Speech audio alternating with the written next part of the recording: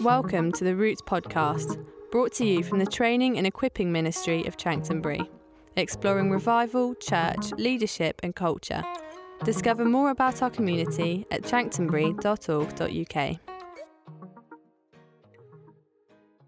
was just thinking, isn't he good? You know, the world can come crashing around us. All sorts of things can happen in our lives. And the one thing I was thinking this morning is, as we were worshipping, isn't he good? You know, I don't know what's going on for you right now. I'm in a situation where I'm dealing with something in my personal life, and I've got some guys. It's all, you know, don't worry, but it's all. I've got people praying and things. But this morning it was amazing because somebody had no idea about this scenario. Did me a WhatsApp voice message and said I woke up at I think it was 6 a.m. or something like that, and the Lord said, "Pray for Jim." And she left a message for me about what he'd said, and it spoke exactly into my situation, and in a way that had such accuracy and such dynamism that, you know, those words, it just goes bam, straight in. And I'm like, oh my gosh. It was like the Father himself sitting me down and going, "Jim, have I got your attention? I see." You know, and it was like he was saying, "I've got this." And it was one of those beautiful moments. And I was just thinking, isn't he good? And I needed that word this morning. And he knew it. And he wakes up, one of my friends who has absolutely no idea, and gave this just very short but beautiful message. That's the Holy Spirit at work. You know, and I know we're all have different thoughts around the Holy Spirit, and I couldn't be here last week, but I listened to what James shared, and I listened to the questions that came out. I think they're up here, most of them, and I was just like, wow, you got a lot of questions, but there's some really, really good questions there, and but it just got me thinking, you know, we might take it for granted that people understand or know or think and approach the Holy Spirit in the way that we do. But of course, all of us have our own journey with the Holy Spirit. Before we get into today, what I'm going to share, I did want to hit one question that came up. Just because I think it might really help us. Well, if I was you, I think it would help me if someone shared this with me and that was my question. So one of the questions was, I'm not going to say who asked it, but I know who it was because I heard their voice. And you might remember, which is fine. But somebody asked, basically, what does the Holy Spirit look like? You might remember that question. Really good question. Because in Scripture, we have this sort of ethereal idea of the Holy Spirit, a quite mystical kind of character. And there is mystery around the Holy Spirit. And you know, when Jesus is baptized, we all know that the Holy Spirit descended like a dove. So a lot of people think the Holy Spirit looks like a dove. I don't think he does. You know, I've heard really weird descriptions about what the Holy Spirit might or might not look like. But let me ask you a question, and I think you'll know where I'm going to go with this. Do you have a spirit? Can I have some answers? Do you have a spirit? Yes. Okay, good. If you didn't, we're in trouble. Okay, you have a spirit. Basic, you know, in our humanity, the way I understand and interpret Paul's writing in Ephesians is that we are made of body, soul, and spirit. Okay, so you've got your body, which is your physical being, flesh and bones, what you look like, effectively, this is a slightly unpleasant way of describing it, but your carcass, because you're going to leave it all behind, okay? That's your body. Not going to leave it behind today, but do you know, one of the reasons I said that is because, not many people get the opportunity. This is going to sound a little morbid. It's not. That's just our culture that makes it morbid. Not many people get the opportunity to see someone who's dead, okay? You may have and you may not have. But if you've ever been in the room when someone's transitioned from this life to the next, and I know some of you will have experienced this, something happens, and, I've been there quite a lot because of my job, and it's in the life of a Christian, it's extraordinary. If it's a simple, process of gradually transitioning from this life to the next.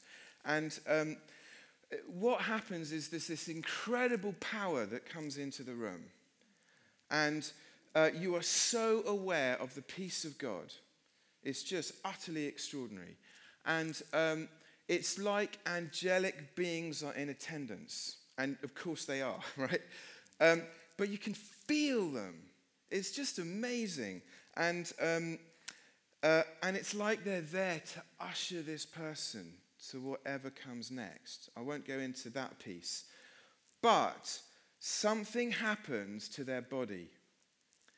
And what happens in that moment of transition is everything that animates them in this life goes. And their face rests, and it becomes like, I don't know what the word is, sallow might be the word. It kind of droops, and it doesn't look like them. And it's a bit weird, because suddenly this person is there, and you know it's them. And you know who they are, what they look like when they're alive, or even in those dying moments. And suddenly there's just this real moment where, let's just take my grandpa as an example. I was by his side when he died. There's this moment when he's there, even though I know he's on death's door, but he's still there. And then suddenly, he's not here anymore. And you feel it in a very real way. But everything that animated who he was gone. And what was left was a carcass. It wasn't, rotting or anything. But that's what I mean by, so I'm going a bit too far. But the body. And, if you have those experiences, the more that you have, the greater your, the less your fear of death becomes. So the more you experience someone going through the transition from this life to the next, the less anxiety and concerns you have around the whole process of dying. So if you ever get that privilege, just be aware, and it is a privilege. I know it's painful, of course it is, and it's sad for many reasons. But quite an extraordinary thing. So, we're body, we're soul. That's everything that is the essence of essentially who we are. So it's my character, it's my mind, it's my emotions. It's the things the way I interact with life. That's my soul. Paul often talks about it as his flesh. And he doesn't mean it's a bad thing. But some of the language he uses in certain places, particularly Romans 7, you get this kind of, feeling that he's saying the flesh is bad. He's not, but he is talking about some of the soulish stuff that takes over.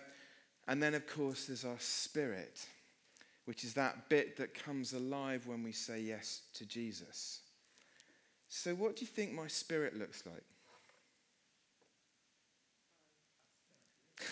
Thank you, Jean. Fantastic. Oh, I like that. Yeah.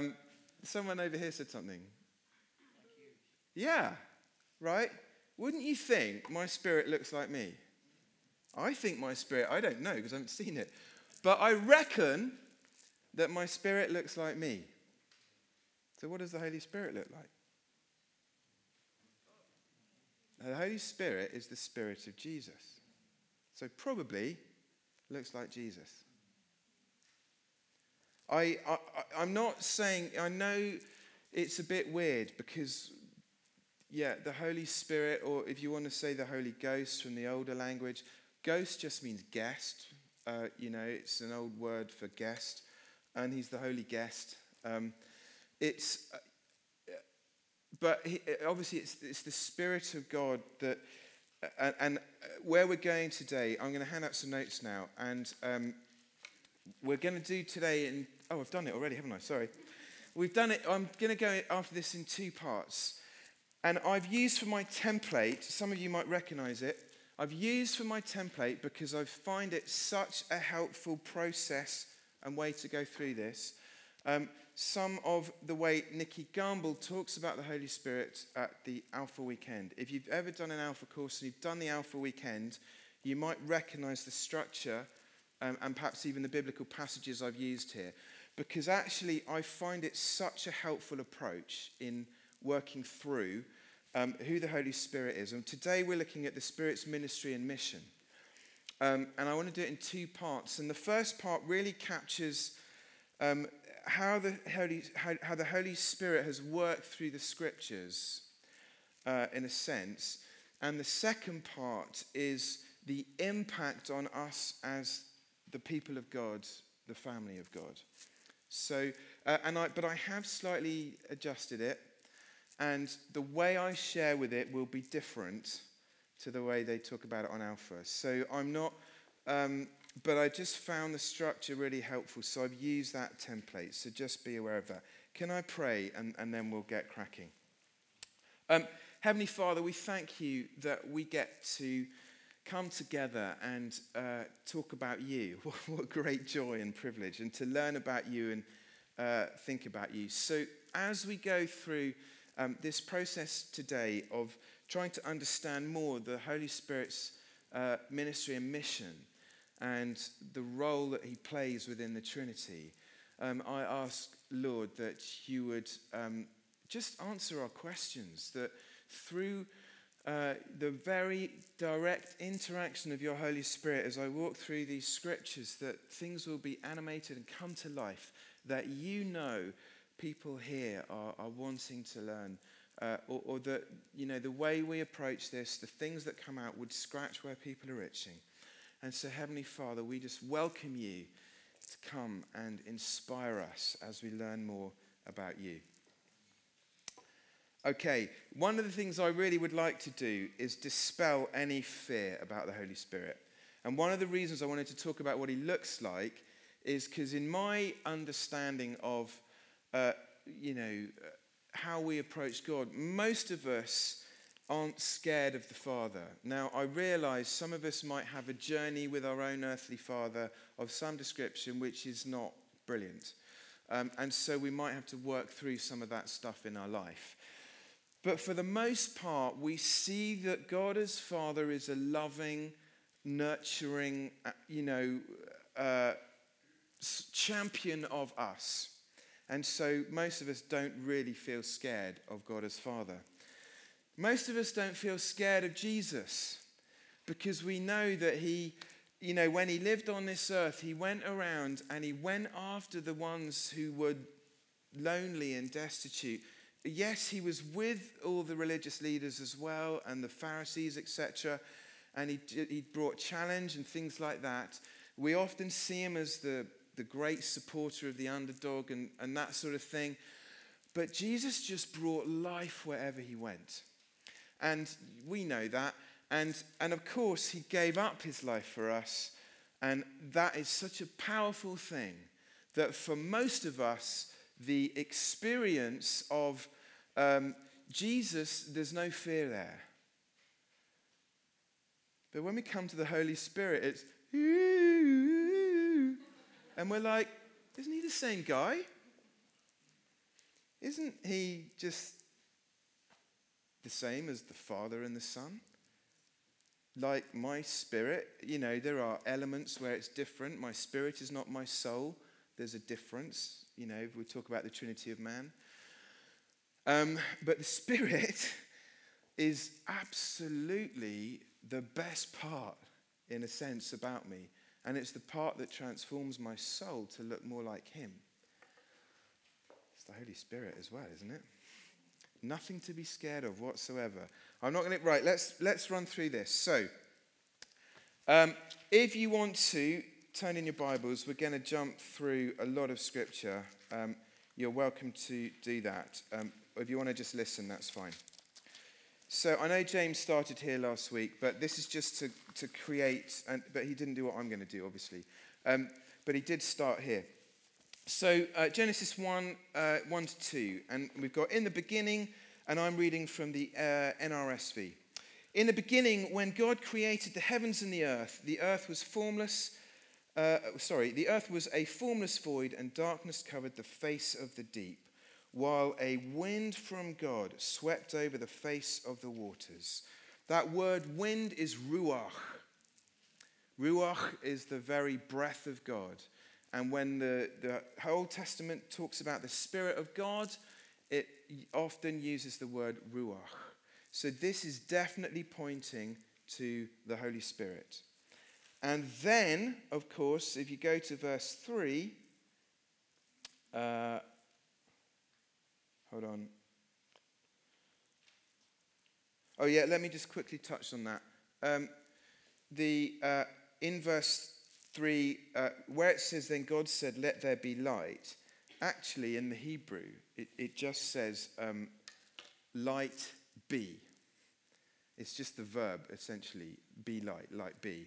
And it's like God speaks into this void, and it's like light, be, and this thing happens, this breath of God. So how does it work? The Holy Spirit is involved in creation, okay?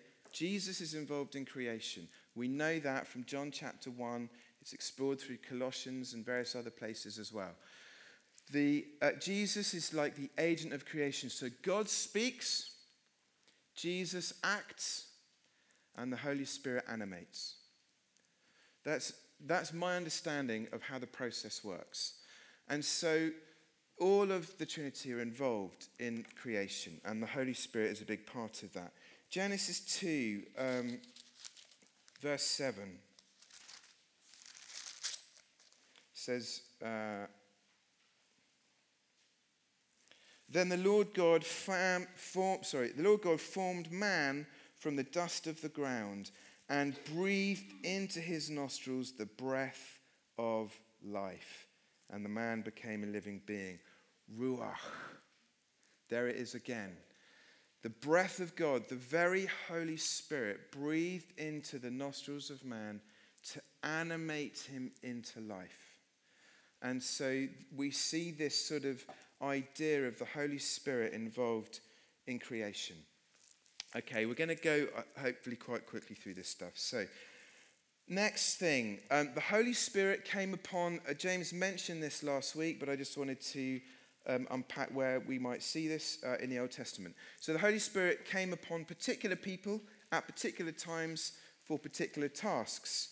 Now, in Exodus, God gives instructions to Aaron and Moses about the tabernacle, which effectively was the first temple. And there's all, I'm sure you've read it, but there's all these instructions about how to build this tent of meeting, this tabernacle. The Israelites camped around it. So the center of the camp was the tabernacle. And of course, it's where all the sacrifice happened. It's where atonement happened, where people were made right with God. And there were all these priestly roles. We haven't got time to go into all that. But where we find ourselves here in the story in Exodus 31, verses 1, is this chap called Bezalel. And this is what it said. The Lord spoke to Moses, "See, I have called by name Bezalel, son of Uri, son of Hur, of the tribe of Judah. And I have filled him with divine spirit." That could also be translated, "I filled him with the Spirit of God." It's just the NRSV uses this phrase, divine spirit. "I have filled him with the Spirit of God, with ability, intelligence, and knowledge in every kind of craft, to devise artistic designs, to work in gold and silver and bronze, in cutting stones for setting, and in carving wood, in every kind of craft. So here we've got this guy Bezalel. Did I say his name right? Bezalel. I always say Bezalel. And he basically was the master craftsman of the tabernacle. He oversaw the whole thing.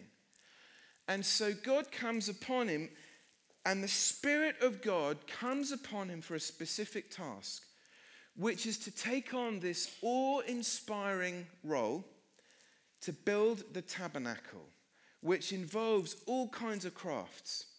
He's got to know how to work with materials. And if you know the tabernacle, there are 4 layers of the tent, the main tent, that are made out of animal hides and things like that. It's not just one covering. There are 4 different ones in different colours. And the colours symbolize all sorts of things.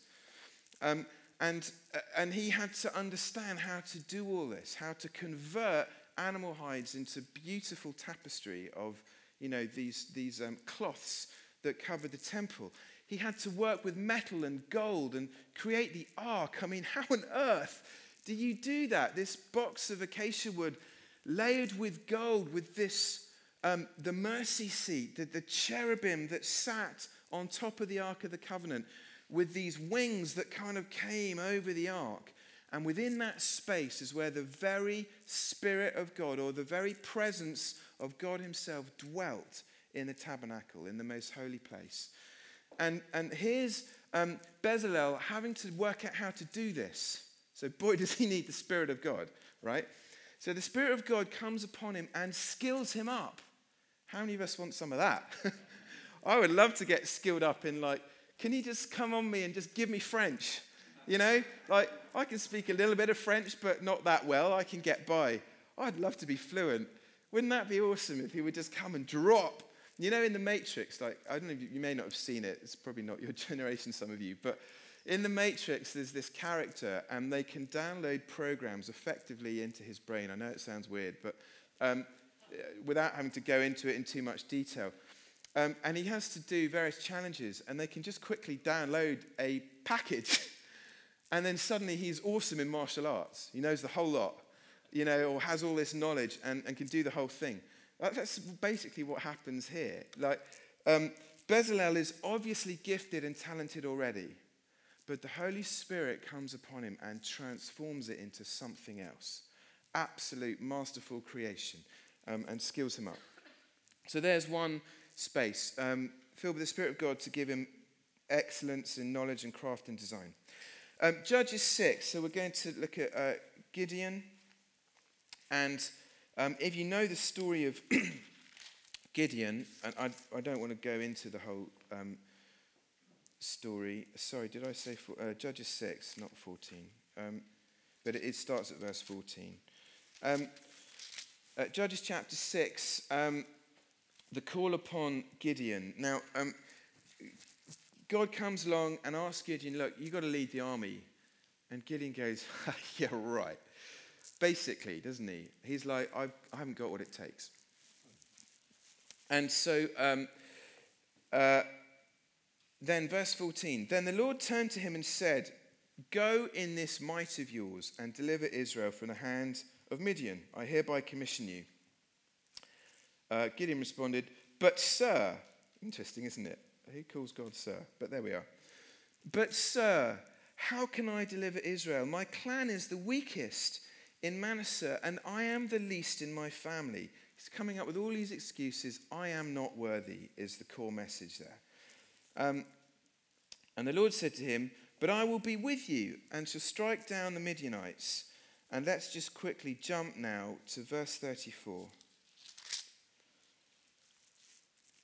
And so Gideon has said, I don't have what it takes. But the Spirit of the Lord took possession of Gideon. That's like a real overcoming, isn't it? Took possession of Gideon. And how does Gideon respond? In an act of brave leadership.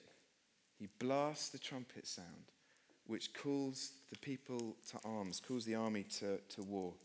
So he is empowered by the Holy Spirit for leadership. And he sounded the trumpet, and the Abiezrites were called out to follow him. And so as he sounds the trumpet, everyone comes around to follow him. And there's Gideon going, I can't do this. And then suddenly the Spirit of God comes on him, or whatever the sound is, and like everyone is following him. The Spirit of God has anointed him with leadership. How often would I love that? You know, those moments where you've got to make a difficult leadership decision or something like that. And for this, and we've experienced it. I'm sure some of us will have experienced that in different spaces, and I have, and you know, that's wonderful. So that's Judges 6.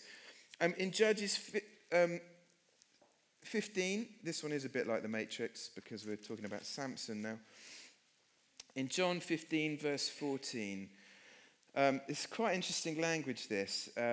Judges 15 and verse 14. I think we all know the story of Samson. Samson was one of the judges, and, you know, he just had incredible strength. But he didn't have it before this moment.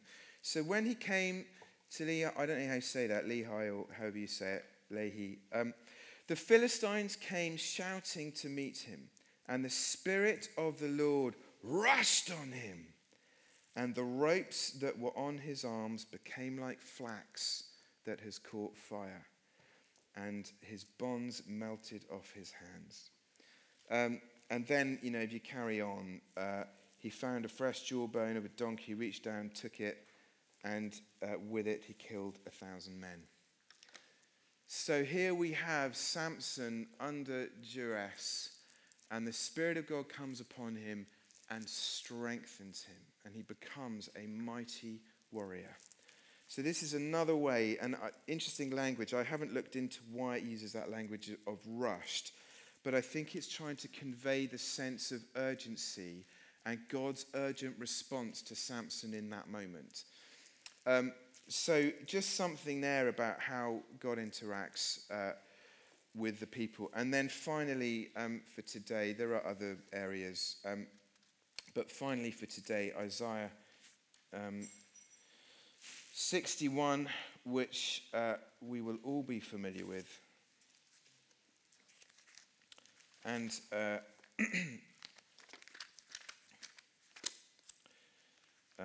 think I've written it down, actually, so you don't need to turn there. But if you want to see it in your Bibles, you can. So yeah, Isaiah states that the Spirit of the Lord is upon me because the Lord has anointed me. What's he anointed him to do? He's anointed him to bring good news to the oppressed, to bind up the brokenhearted, to proclaim liberty to the captives, and to release to the prisoners, to proclaim the year of the Lord's favor. But what's going on here? What's Isaiah doing? Yeah, Isaiah is prophesying. So he's actually here not speaking about himself. And we know because, of course, Jesus himself in the temple unravels the scrolls to this passage. And he says in front of the religious leaders and in front of the people who are in the assembly, the Spirit of the sovereign Lord is upon me. So Jesus takes it to himself. But the point is that here, Isaiah has been filled with the Holy Spirit, because he says the Spirit of the sovereign Lord is on me. He's been filled with the Holy Spirit to prophesy. And this prophecy obviously applies very accurately to Jesus himself. And so in this moment, the Holy Spirit comes upon Isaiah and enables him to prophesy. One thing I want to mention while we're here, because it touches on a question that came up last week. One of the questions last week, and I know James is going to cover off manifestations at another session, but we will probably touch on it a little bit. One of the questions was, where are manifestations in the Bible? And they are there, you know, and I think James touched on one of the ones last week. He talked about the fact that Pentecost looked like drunken behavior. And that's why they use the words. That's why Peter says, we are not drunk. It's 9:00 for goodness sakes. You know, but their behavior looked like drunkenness. And that's really challenging for us, because often we can be in an environment where the Holy Spirit it seems to be running riot, and we might judge the very person in front of us. Be very, very careful with that. Because the whole thing here is, what is a manifestation? And it's very simple. It's our body's reaction to the presence of God. And we are all different. So it's not God making you whatever you're doing, okay? You know, it might be that you're reacting to something he's saying, right? So a friend of mine, when the Holy Spirit comes on him, does this. Because he's running with God. Okay, that's his manifestation. And, you know, if you go back to, I think Charlie might touch on this when he talks about past revivals, but which is coming up later. You know, some of the manifestations in the revivals of the past, or moves of God in the past, some of them are extraordinary and weird. And we are never going to be able to put God in a box. And it's definitely true that some people like to feel like they're, you know, experiencing God and might bring on a manifestation on themselves. But I will never stop that unless it's very distracting for everyone who's there. The reason I will never stop it is because very often in that case, the Spirit of God will just come and bless the hunger of their heart. And I don't want to get in the way of the presence of God. So we have to be very careful when we talk about the manifestations of the Spirit. It's our body's reaction to whatever the Spirit of God is doing. And it can do all sorts of things. And I've done really weird things. And you know, and I think James last week mentioned the frozen chosen. You know, there's some people who just sit there or stand there, not moving at all, but a deep work of God is going on. Bill Johnson, who runs Bethel Church in the States, is basically always pretty much drunk in the Holy Spirit. He lives in that state, but you would never know. And, you know, there's something about, he's learned how to carry the presence of God. He's learned how to handle the feeling of drunkenness. I know it's not drunkenness, it's the Spirit of God at work, but the language is used because there are similarities.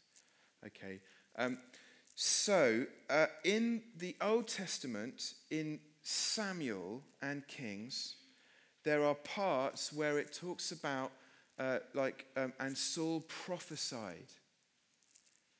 In that moment, it means that Saul was manifesting in the presence of God. The Spirit of God was manifesting him, and he was probably shaking and trembling. And you see this in the Old Testament a fair bit. The Spirit of God comes upon someone, and where it says, and they prophesied, if it's not directly followed by prophecy, it's referring to they had an extraordinary encounter with God, and it looked weird, and we don't know how to describe it. So we're going to say, and they prophesied. And that's the word that's often used. So when you read that, it's a manifestation of the Holy Spirit. Trembling is a common manifestation to the Holy Spirit in the Old Testament. So you do see the Holy Spirit moving in the people of God. It's different to the New Testament, as James shared last week. But it does happen in the Old Testament. And of course, in Acts, we see all sorts of things happen there.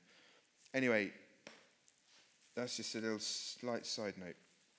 So, to end that second section, basically it shows us that the Holy Spirit can transform a man or a woman by releasing certain gifts to them at certain times. Okay? So that's the end of that bit. Let's move on to part 3. The Holy Spirit was promised by the Father. Now, James did a couple of these last week, but just a couple more. Ezekiel 36. I won't turn it because I've put it here. But Ezekiel 36, this is verses 26 and 27.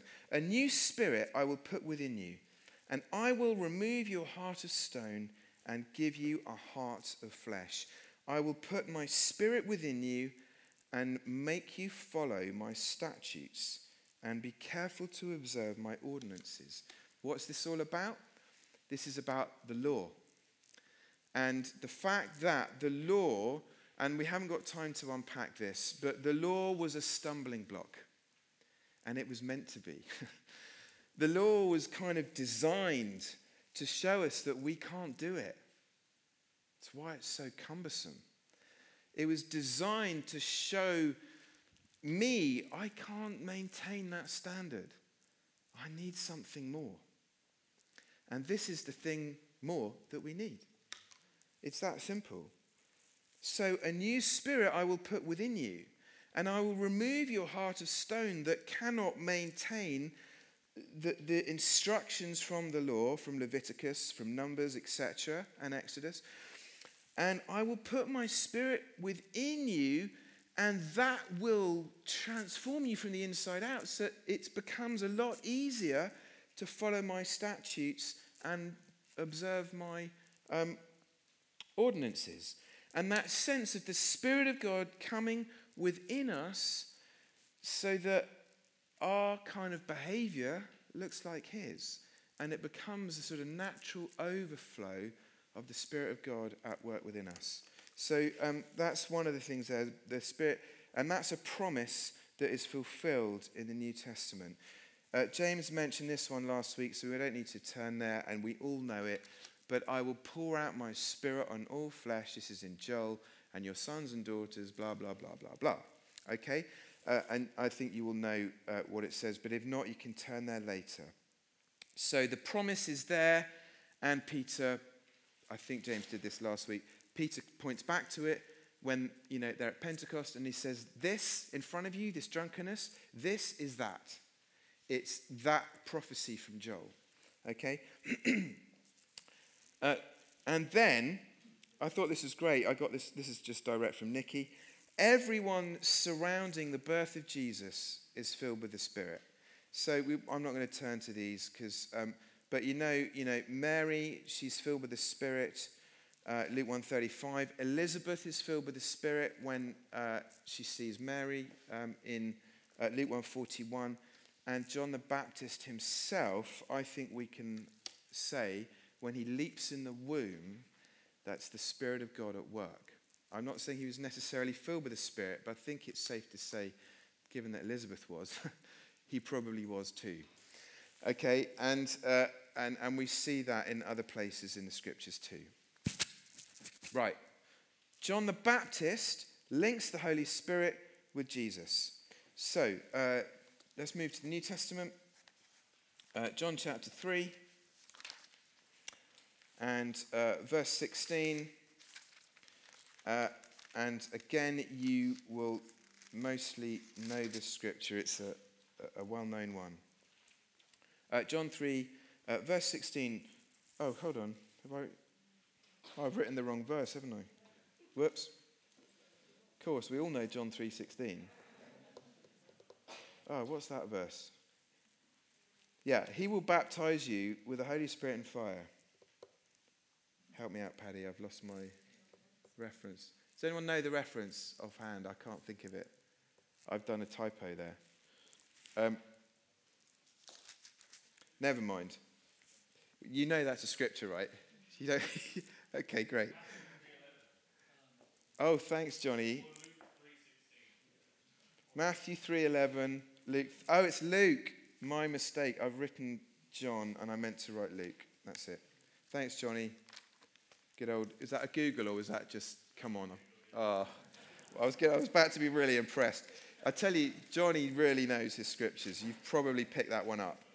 But he can quote so much scripture. It's awesome. But it's quite actually encouraging to know that you do need Google sometimes. Okay. So Luke 3:16. John answered all of them by saying, that's right, I baptize you with water, but one who is more powerful than I is coming. I'm not worthy to untie the thong of his sandals. He will baptize you with the Holy Spirit and fire. So here we've got John the Baptist linking the Spirit of God very much with Jesus. Jesus is going to transform this baptism into something else that will be powerful and fiery. Okay? So he will baptize you with the Holy Spirit and fire. And then in John 3:22, just a little bit later, we see that the Holy Spirit descends upon Jesus. I mentioned it earlier. In bodily form like a dove, and a voice from heaven says, "You are my Son, the beloved. With you I'm well pleased." So we see there Jesus being filled with the Holy Spirit. And then...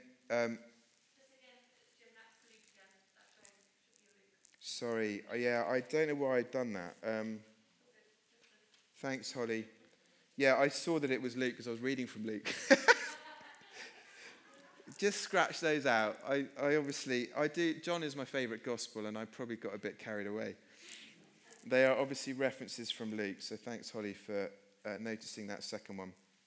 And then carrying on in Luke chapter 4, Jesus, full of the Holy Spirit, returned from the Jordan and was led again by the Spirit into the wilderness. So here we see again this sense where John, earlier, I don't think it should say John the Baptist links the Holy Spirit with Jesus. I mean, he does in that section. But here, of course, this is now John the writer linking, rather than John the Baptist in chapter 4, linking the Holy Spirit with Jesus. So he explains that Jesus, full of the Holy Spirit, returned. So I just think you might want to edit the title. It should just say, it's the way I've adjusted somebody else's thought. So it's really John the Baptist and John, the writer of John's Gospel, link Jesus with the Holy Spirit. So, but you see there, Jesus again, full of the Holy Spirit, he returns from the Jordan and he's led by the Spirit into the wilderness to be tested. And then verse 14 again. Then Jesus, this is Luke 4:14. Then Jesus, filled with the power of the Spirit, returned to Galilee, and a report spread about him throughout the country. So, on this, what is the purpose of all this? Again, we touched on it before, but in Luke 4:18, the Spirit of the Lord is upon me. Jesus refers back to Isaiah 61. The Spirit of the Lord is upon me because he's anointed me to bring good news to the poor. He sent me to proclaim release to the captives, recovery of sight to the blind, let the oppressed go free, to proclaim the year of the Lord's favour. And so Jesus here we see, and we see it throughout the rest of the gospel account, he preaches the good news. He releases the captives, he restores sight, he frees the oppressed under the anointing of the Holy Spirit, and he performs every miracle not out of his divinity. Philippians 2 tells us that Jesus set aside his divinity. He laid it aside when he came to walk on this earth. He set aside his majesty, his divinity. So it's out of his humanity under the anointing of the Holy Spirit. So every miracle, every resurrection, every time Jesus walks on water, well, he does it once, doesn't he? When he walks on water, but every time he performs a miracle, turns water into wine, multiplies food, does extraordinary provision by pulling a coin out of a fish's mouth. You know, these extraordinary things that he does, as well as all the huge amount of healing and freedom and deliverance, which the Gospels only capture a snippet of. All of that he does as a human being under the influence of the Holy Spirit. He does not do it from his divinity. And in there is a significant lesson to us all.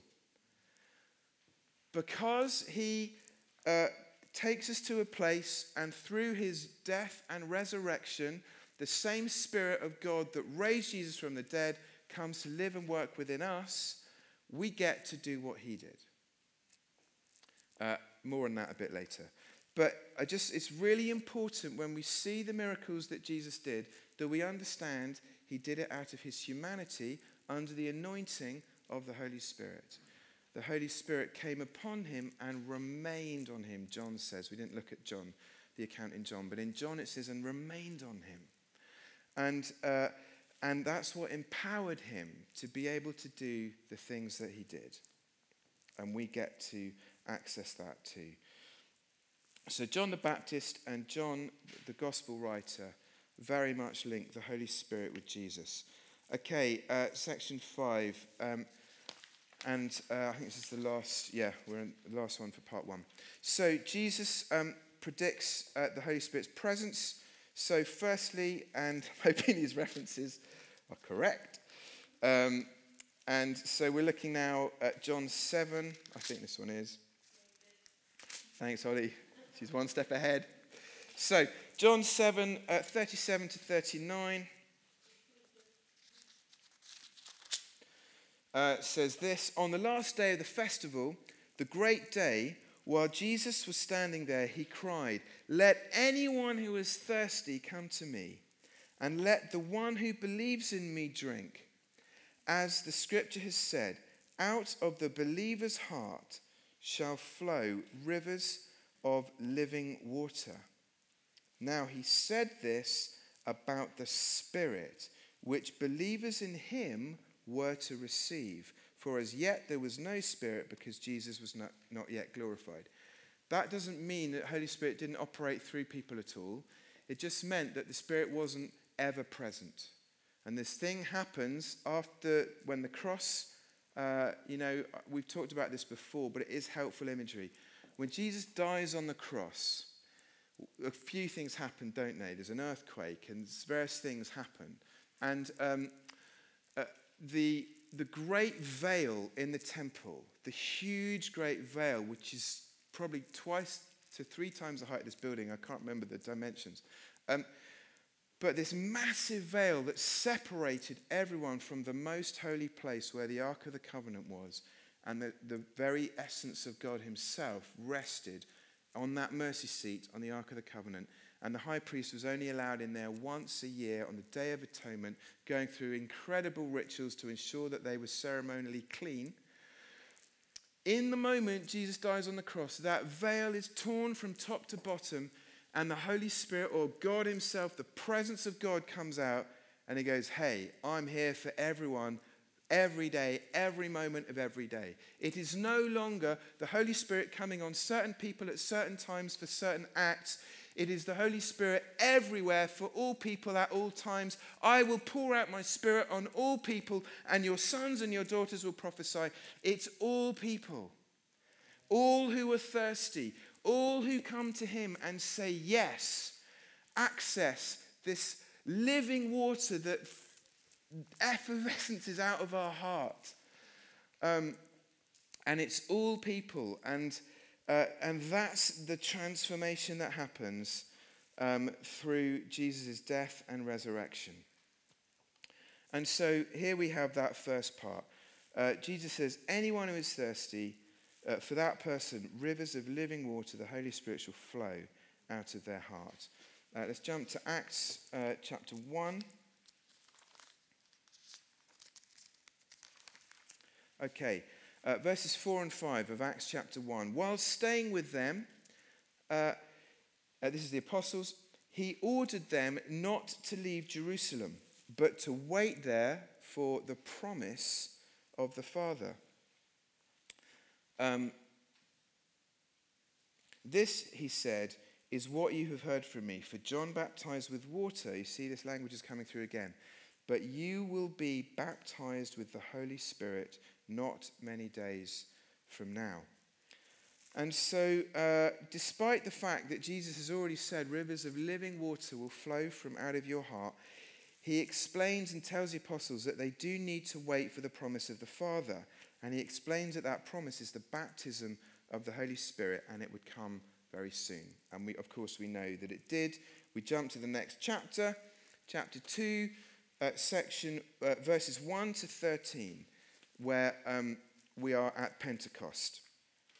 And of course, we won't read the whole section, but the apostles were filled with the Holy Spirit, and they received a number of things. In verse 4, they receive new languages, tongues. Now, tongues in this passage, I think, is in two forms. Okay? The people of God receive new languages, and they start celebrating the acts of God, the works of God, in languages that are unknown to them. But they are earthly languages. So that is one piece here. Okay? And people walk past and go, oh my gosh, that, let's just put it in our context. Well, you don't need to do that really, do we? But, just imagine somebody who can't speak English suddenly just extolling the works of God. And we're like, you've never spoken English in your life. I got a beautiful story of a friend of mine called, you will know him now, he's now famous because of his book. He's called Charlie Mackesy, and he wrote the book, I can't remember what it's called, The Horse, the Mole, the Little Boy and the Duck or something. You know the one I mean. It's become really famous. I've read it, but I just can't remember what it's called. There's a fox, isn't there? Anyway, he told me this amazing story about a friend of his who was in the army. And his friend who was in the army was out during one of the Gulf Wars, and just happened to be using a restroom. And he started singing in the Spirit on the toilet. And a restroom, I went all American then. He started singing in the Spirit. And the person in the next cubicle joined in. And the person in the next cubicle was an Arab of some form. And so speaking some Arab dialect, I don't know which one it was. But this person was just singing in tongues, thinking, I don't know, I'm just going to sing to the Lord in tongues. Didn't realize there was anyone else in the bathroom, or whatever you call it, washroom. And ends up singing a song that the person next to him knew, and started singing in their own, joining in. How cool is that? So it's like God downloaded a language he didn't know, and a song. It's really cool. I've got another story of another church leader friend of mine called Jamie Haith, who, this is beautiful. This is back in the day when he was at HTB Church. This is back around the time of the Toronto Blessing. And we were up in the gallery, and during the service, they've got a sort of gallery at the top. And it was worship, and he just started singing in tongues. And I can't remember, what it sounded like or anything. But he's praying in tongues, singing in tongues. And then after the service, a young lady taps him on the shoulder and says, do you speak Spanish? And he goes, no. And he said, do you have any idea what you were singing? And he goes, oh, no, I was singing in tongues. It's a heavenly language. And this is a stunning story. I might need tissues in a minute. And she said, I came here tonight because I was going to kill myself. And I said, God, if you are real, you need to speak to me because I have nothing left. And Jamie sung in Spanish, you are my beautiful daughter. I love you more than you can ever know. And you are so precious to me. And he sang it over and over again. He had no idea. And this girl was sitting next to him, weeping her heart out, knowing that her Father in heaven loves her. Okay, thank you. Oh. He is so good. So the Holy Spirit releasing, tongues in that way, okay? Sometimes it's a language, we just don't realize it. Obviously, it's definitely a heavenly language. And I won't go into too much. I just wanted to open that up a little bit. New languages, sorry, taking too long. New boldness. So we see in Acts 2, the next section, when Peter addresses the crowd, you think, what's happened to Peter, right? He has denied Jesus.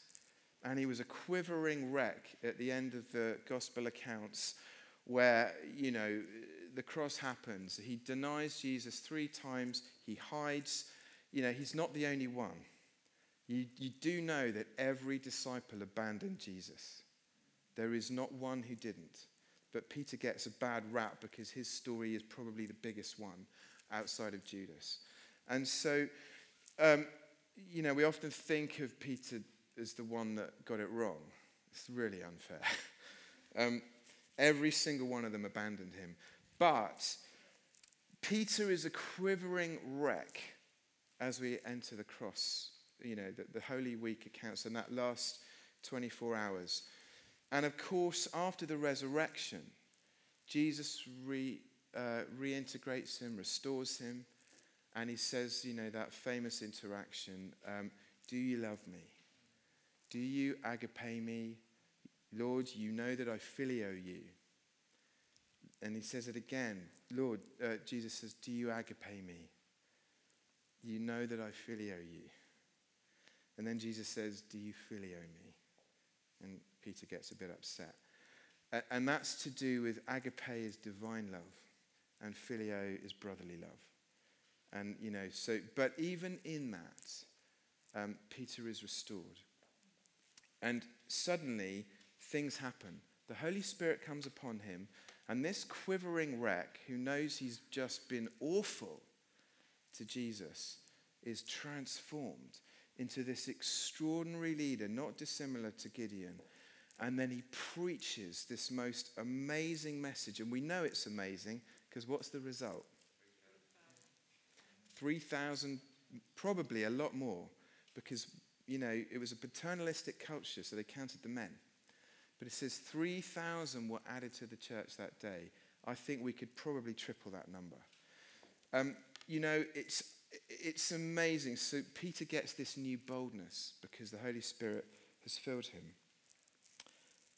And then if you go back to Acts 1:8, a really famous verse, you will receive power when the Holy Spirit has come upon you, and you will be my witnesses in Jerusalem, Judea, Samaria, to the ends of the earth.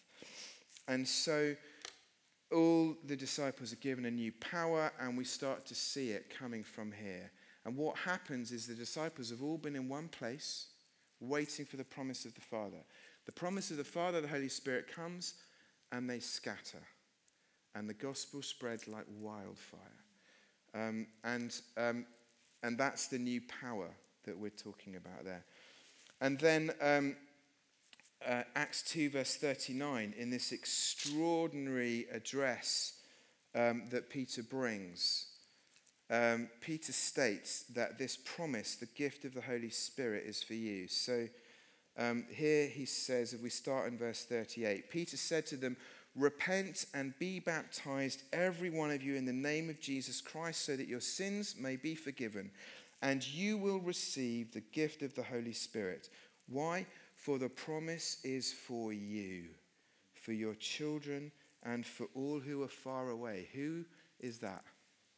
Yeah, we are those who are far away. The promise is for you. And so God has promised to give his Spirit to every person that comes to him. So that's a bit of a whistle-stop tour through the scriptures around the mission and ministry of the Holy Spirit. I know it's fairly simple, but we just want to ground it so that you can pull those pieces together. What we're going to do now is have a comfort break, and when we come back in 10 minutes, we'll have some questions, and I'll give you an opportunity to ask some questions. I'm very aware that James is going to tackle some of these questions, but we don't know what he's going to tackle and what he's not. So I'm not going to tackle all of those, okay, because I don't want to repeat anything. But if there's things that have come up from today, or just it'd be interesting to see what the questions are. If I'm going to cover them in part 2, I'll do that and leave it to that. If not, I might take some of them now. So we'll just see. So if you've got any burning questions, bring those back. But let's have a 10-minute break, and we'll meet back here at 11:20.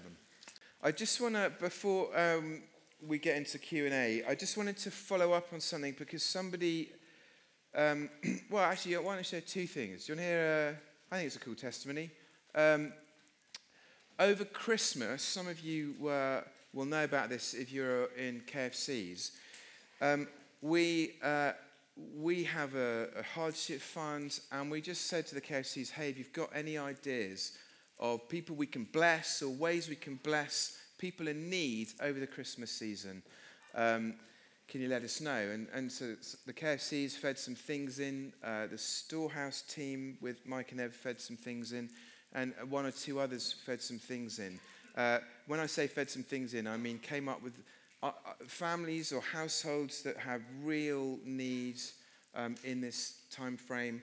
But one of the KFCs, which Jean is part of, the Barnes, Jonathan and Lynn Barnes KFC, they had this idea to help one of our local schools, Washington School, set up their own hardship fund, because they've got some pupils there who can't access the pupil premium grants. Now, you may not know what that is. Pupil premium means you get free meals at school, so your parents don't have to pay for them. And it also means you get access to a uniform allowance. So it's just to help children who can qualify for this grant through the school process. And it really helps those families. But there are a number of families in this school who can't access that grant because they don't hit the target kind of requirements, but actually definitely qualify for hardship. And so what we've been able to do is create a fund through our hardship fund for Washington School. And it might not sound very much, but it's a lot of money for what they need it for. And we were able to give them £1,500 to set up this hardship fund so that they can give free school meals to these families. They can access uniform grants and things like that. And that all came from an idea from a KFC. The school were blown away, and I'm sure it's something that we'll probably continue to support. But that's just one of a number of things we did. Over the Christmas period, we gave £9,500 to families and households experiencing hardship over the Christmas period.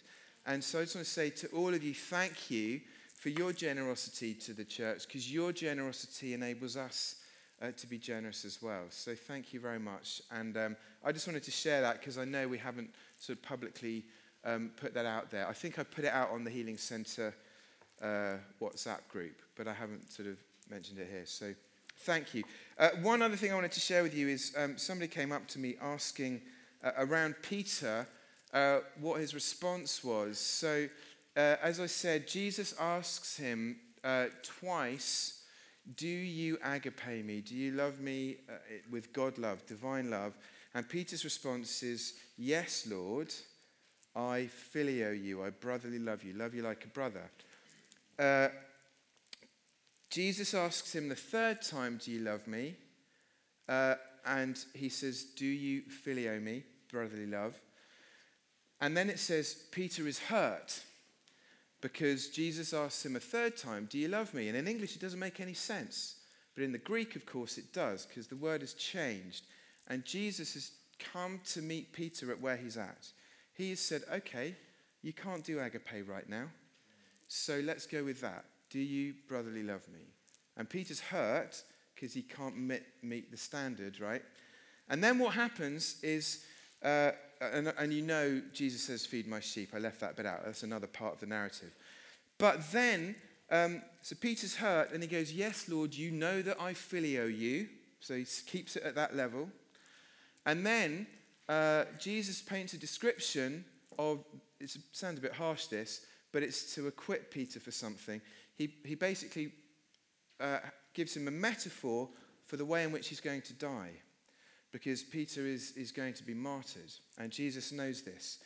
Somewhere between John chapter 21 and Peter's martyrdom, you know how Peter's martyred, right? He doesn't want to be hung on a cross like Jesus because he counts himself unworthy. So he chooses to be crucified upside down, which is apparently far worse.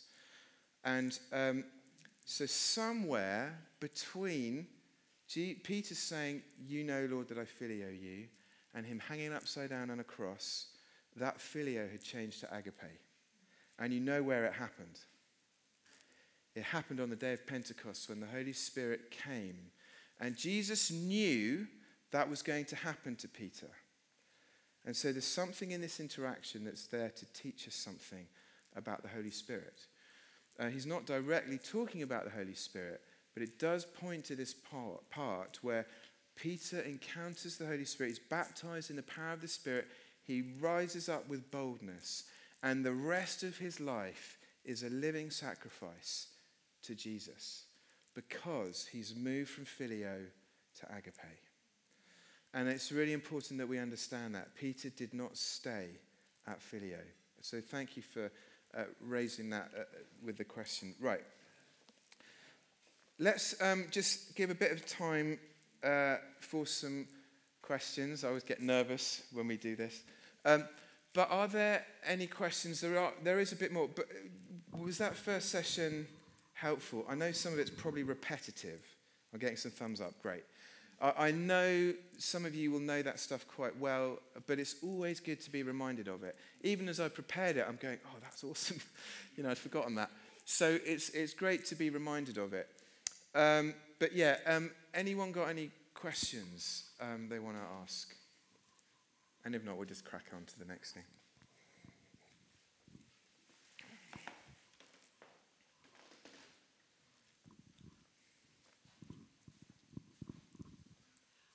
Regarding Saul, when he was prophesying, Yep.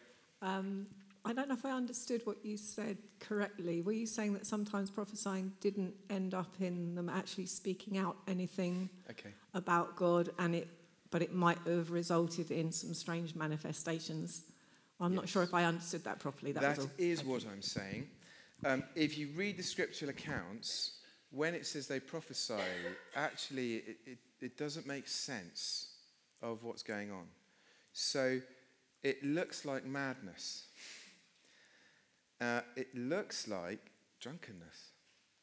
And so the only way I can interpret that, because he does not prophesy in the way that we understand prophesy, is that he has an encounter with the Lord that just looks weird.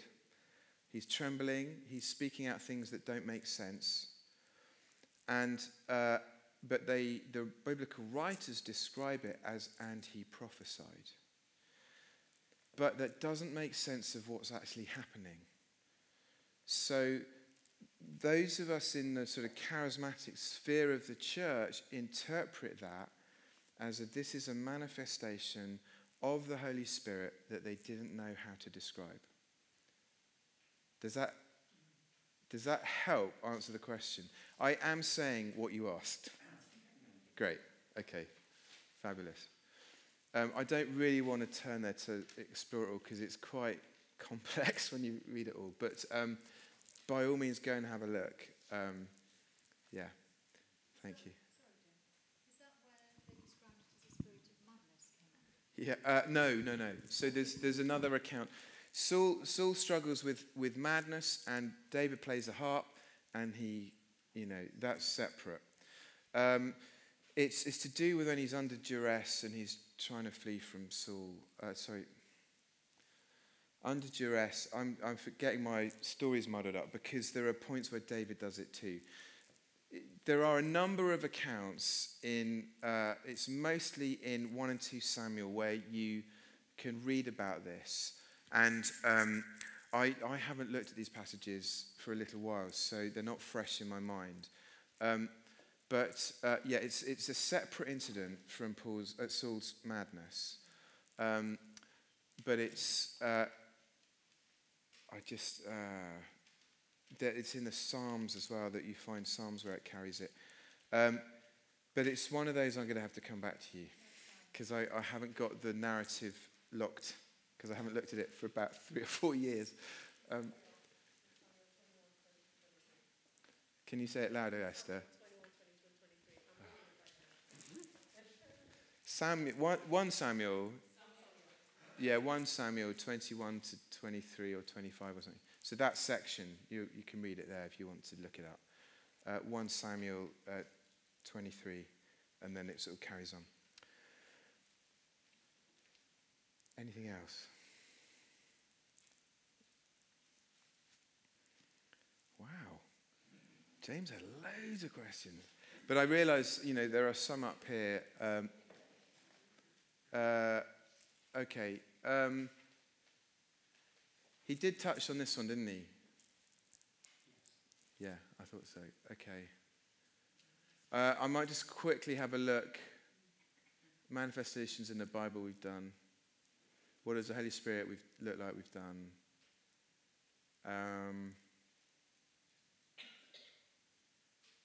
I think this is really good. Why don't we just have a quick go on that?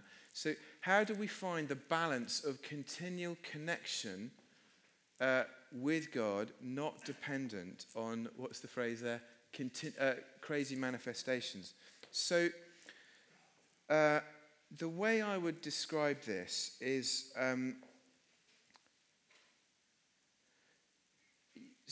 in a way it's a bit like eating meals.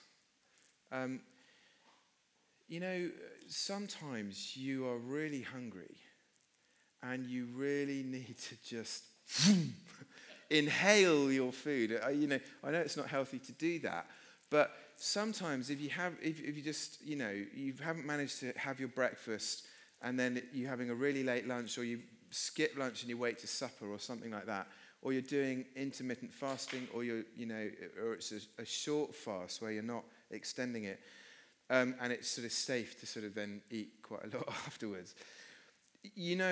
Those times when you're really hungry, you can sort of almost wolf things down. But sometimes all you need is a bowl of soup just to keep you going. There's a whole array of the ways we eat. Sometimes we just need a snack. And if you're particularly healthy, it might be more like a banana or some nuts or something. And if you're not, it might be a marathon or whatever they're called now, Snickers, or a Mars bar or something like that. So there's the way that we eat is different, but none of them are particularly wrong. It depends on the level of hunger. So with the Holy Spirit, sometimes I need to be in a corporate environment where I'm encouraged by my brothers and sisters in Christ around me, experiencing the manifestations of the Spirit. If you have ever been in a room with somebody who has caught the joy of the Lord and it is genuine, and they are in belly-aching laughter, it's very likely that will spread through the room, even to the cynics, even to those who are going, I'm not sure I'm comfortable with this. I don't necessarily mean cynical people. It's just, some people want to exercise caution, and that's okay.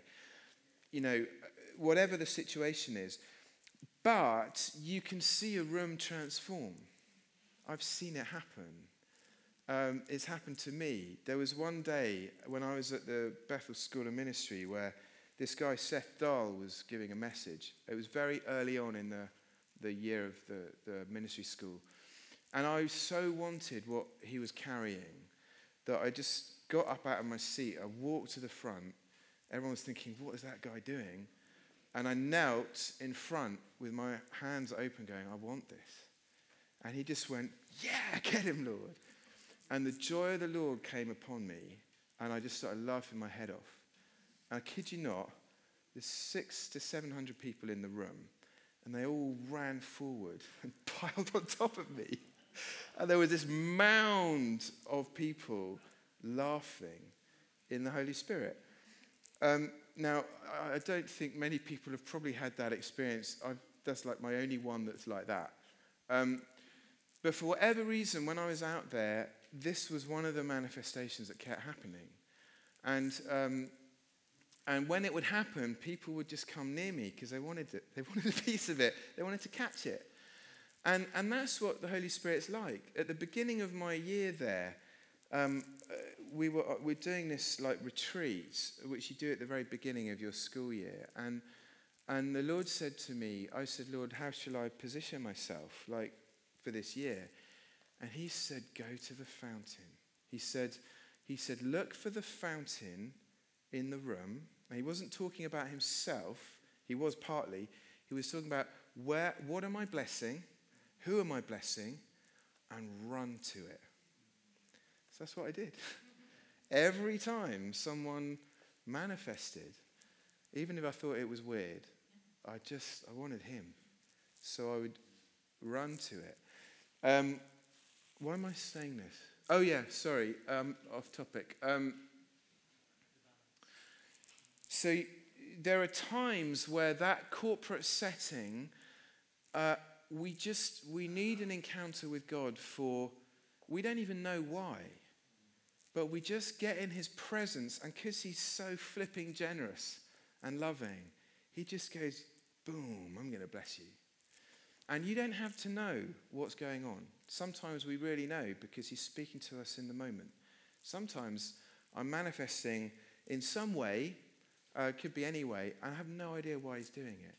And sometimes I am crystal clear on what's going on, and I know what I need to do in that moment. Really different. I've been in environments where, even here at Chanctonbury, we've had this on conferences and things, where the Holy Spirit is doing something so extraordinarily powerful. And there was a time a few years ago with our particular group of interns back then, where just the Holy Spirit was doing something, and we'd have meetings where we'd be going, and I kid you not, and you might think, why are you doing that? There's this thing that God loves, which is the joyfulness and the playfulness of his children. We've got to remember we're the children of God, and he's our loving Father. One of the things that brings the most joy to my heart is seeing my children love each other well and enjoy each other's company when they're belly aching laughing. Like Oki's got the most unbelievably, they've all got one really, but Oki particularly does it a lot at the moment, the most infectious laugh. You just can't help but be drawn into it. And when she's running around doing that laugh and Rex is chasing her or something, my heart goes boom! I can't handle it. It's so beautiful. It's so extraordinary.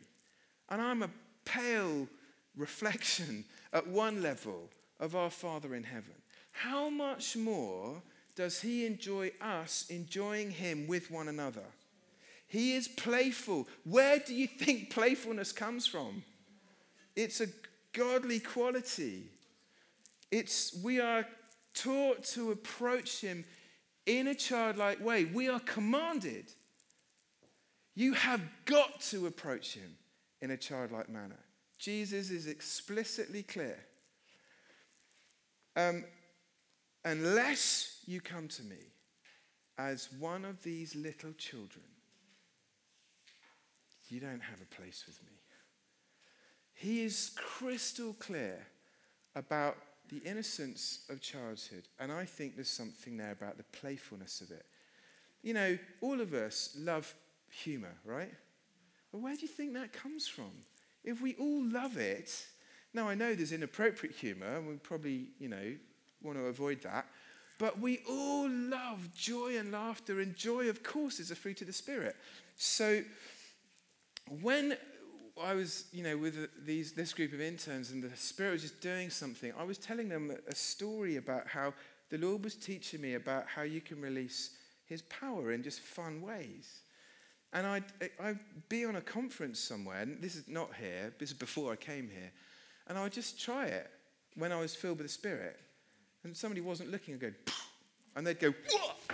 Like that. I'm like, and I got I was very inspired by a guy that Esther used to work with called Chris Gore. You will know, most of you will know Chuck Parry, who's been here. He's very playful in the Holy Spirit. He does things like this. And it's amazing. And so we were doing it with the interns, and I kid you not, some of you would have been here. We were having a confirmation service. And the old Bishop of Horsham was here in his regalia, like this, about to confirm these guys. I was kneeling next to him because I had to be his chaplain, like this. And flipping Tom and Sophie and SJ, because I'm just showing them this, they're like, let's get Jim in front of the bishop. I kid you not, they were sitting here going, like this. And because the Holy Spirit was on me, every time they shot me, I'd go, wah, like this. Like, poor old Bishop Mark. And, you know, it was really fun. And actually, the bishop, he actually quite enjoyed it. He told me afterwards. And, you know, he's high church. So this was really like a big step for him. And there's something about playfulness and those kinds of encounters, you know, play is really important for children. And we are the children of God. So we need to play with God. And I think if there's one thing I can say to myself, I need to be more playful.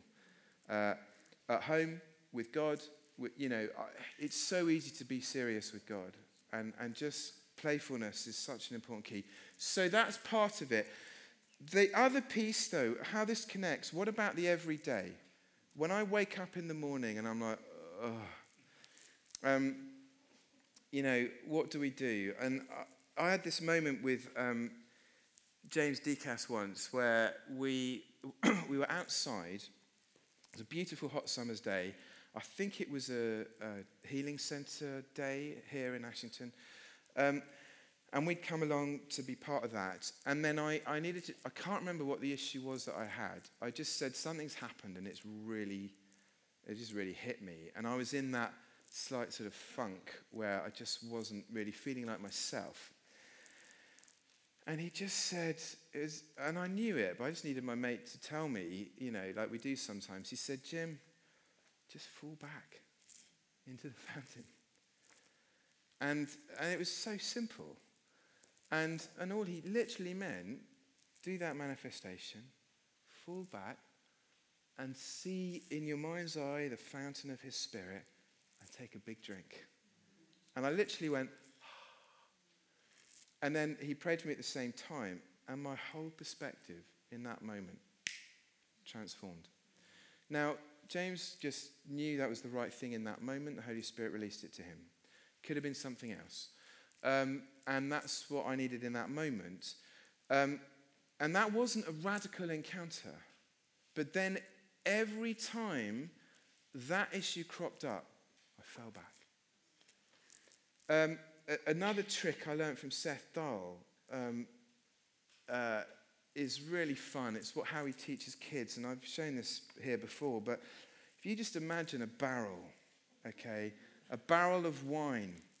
And he teaches children, every time you want to feel the Holy Spirit, get your barrel. And he says, create a barrel like this with your arms. And he said, it's playfulness, right? But it's helping children capture something visually of what he's like. So it's not that he's in this barrel, but it helps visually. He's in here, right? And he's all around us. But, and he goes like, dunk your head in the barrel. Woo! Whoa. You know, and just the Spirit of God comes on you. It's so simple. And it's silly. And I think sometimes the thing that stops us receiving from him is that we're too serious. The biggest hindrance to receiving the Spirit of God is caution. Now, I understand caution. I absolutely do. But the biggest thing we can do to receive the Holy Spirit is just to say, yes, I want you. And I know there was another question about what if I don't feel him? What if, when I'm, wanting to experience the Holy Spirit, I'm not pursuing a manifestation. I'm not pursuing a feeling. I'm not looking for that. But what happens, the more you do it, is you are able to discern where he is, like in the room, or you can just, so something might happen. For example, we're in church, and suddenly the temperature goes up. You know that feeling? Sometimes you might be aware of it, and sometimes you're not, but somebody else is. And actually, if every time it happened we went, hey, can you feel that? You would start to see more clearly what it's like. He is always on the move. He's always doing something. And there's something about us training ourselves to just know what it feels like. And that's why someone can walk into the room and go, whoa, because they've been training themselves to experience it. It's not that he's not doing it otherwise, but there is an element of learning what it feels like, how he moves, and how it feels like for me will be different to how it feels like for Ev, or Felicity, or Bella, or Paddy, or, we're all different, and our manifestations will be different, because my manifestation is the way Jim Waddell reacts to the presence of God. And it might look like the way somebody else does, because there's obviously going to be similarities. So it's really about keeping in step with the Spirit. There's a really good book on this by Bill Johnson called Hosting the Presence. And he has this beautiful image where he says, imagine you've got a dove on your shoulder. How would you walk to keep it there? Well, you do no sudden movements, would you? You'd walk very cautiously and slowly. It's a really helpful image of the Holy Spirit in our lives. How do we walk to maintain the sense of his presence wherever we go? I think James captures this beautifully. It's something he's learnt to do. And you align yourself and you take everything in your capacity to break the lies that tell you you're not worthy, that tell you that you're not good enough, that tell you I shouldn't have done that, or there's an element where we obviously need to be aware of the our own selves and if we've done something wrong and that sort of thing. But every time the enemy comes in to steal, to kill and destroy, the way that we walk with the dove on our shoulder, the Holy Spirit, is in alignment with the truth of who we are, of who he is, and affirming that in our lives. And the more that we do that, the more that sense of the tangible presence of God will be fulfilled in our lives. There are simple disciplines like reading the scriptures.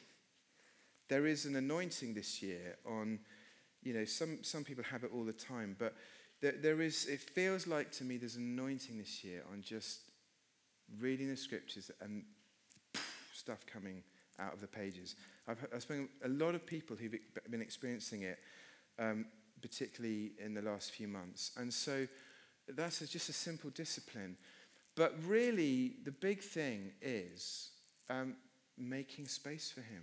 And it's as simple as going, Lord, here I am. The emotionally healthy spirituality stuff may not float your boat, and it might. It depends how you're wired. But that looks more at the contemplative traditions. And for some people, it keeps them in the presence of God. But whatever works for us, I'm more like, I just react to him right now. But if I stop and go, here I am. This is your time. And I'm snacking, in a sense, on the presence of God, the more that I'm living in that space. But inevitably, it feels like we go up and down a bit. I don't know if that answers the question.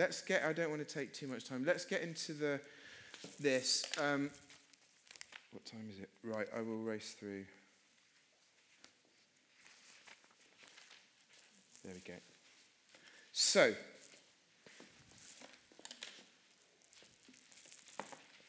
whoops.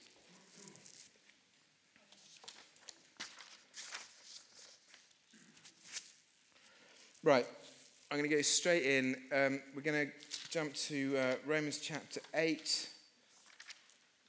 Beautiful passage.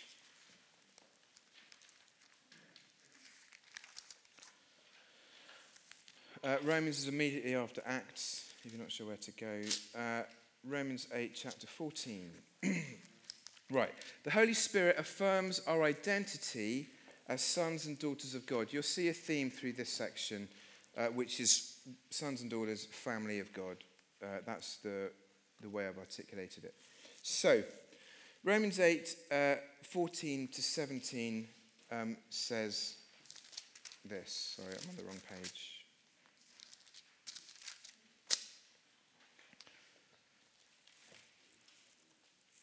For all who are led by the Spirit of God are children of God. You did not receive a spirit of slavery to fall back into fear, but you've received a spirit of adoption. When we cry, Abba, Father, it is that very Spirit bearing witness with our spirit that we are children of God. And there's the bit about heirs there as well. So, the Holy Spirit bears witness with our spirit that we are children of God. And really, that's a simple thing about our identity as sons and daughters. The more we are able to recognize that the Spirit is doing it and open ourselves to the Spirit's presence, the more we grow in our sense of sonship or daughtership in the Lord. You might not, some people don't like the language of sonship for various reasons. And so you might prefer to think of experiencing the Father's love. It might be a more helpful language to use there. But there is something important that we are the sons and the daughters of God, because it's about inheritance. But we are all sons in the sense of inheritance, because the inheritance went to the firstborn son, and that's how all of us are seen as the Father looks upon us through Jesus. We are like the firstborn son who inherits. So that's why that language of son is there. Some Bibles just keep it to sons, but it is everyone. It's the sons and daughters here. So that sense of adoption, we've been chosen, to have this encounter with him. All who are led by the Spirit of God are children. You didn't receive a spirit of slavery to take you back into fear, but received a spirit of adoption. So that conveys three things. Firstly, verse 14, we have the highest privilege. Why? Because we're children of God. Is there a greater privilege than to be his child? People often talk about, what it would be like to be, the child of, let's say, a loving father who's, really successful, a billionaire or something. And, it probably wouldn't be. But people do talk about things like that. This is the reality of that, dream, perhaps a slightly broken one. This is the reality of that broken dream realized. The highest privilege that we are the children of the Father. So we enjoy the highest privilege. Secondly, we encounter the closest intimacy. Jesus says, he calls God Abba, doesn't he? And then here we're encouraged to do it too. When we cry, verse 15, Abba, Father, that means Daddy God. So when my kids say to me, Daddy, it's a term of endearment and affection and respect and love and all of that stuff. And, it's the same here. I've used this illustration before. Sorry if you've heard it before. Some of you won't have heard it. With my kids, I did it with all of them, but the most recent, because she's the youngest, has been Oki. I would whisper into her ear, and I still do it. I'd go, Oki. And she kind of goes, and she goes, Daddy. It's so silly and simple, but it's beautiful. And that's the intimacy of a loving parental relationship. And that's what we have access to with the Father. It's that sort of peace of this just, I can't help but love the person in front of me. I almost can't, I just can't not love her. And she can't not love me. It's just this thing, this bond, And it's the same. And we have this extraordinary thing where we can encounter the closest intimacy because we are his sons and daughters. And we can cry, Abba, Father, Daddy. And then thirdly there in verse 16, we encounter the deepest experience.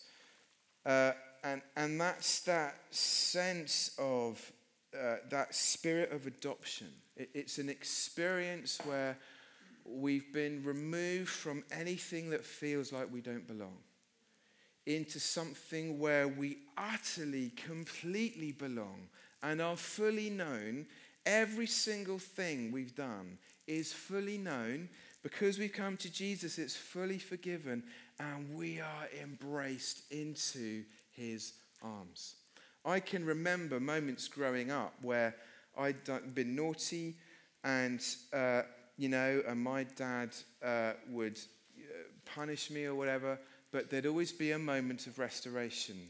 Probably not always, but I do remember points of restoration where there's that moment where he pulls you into his arms and he says something like, everything's going to be okay.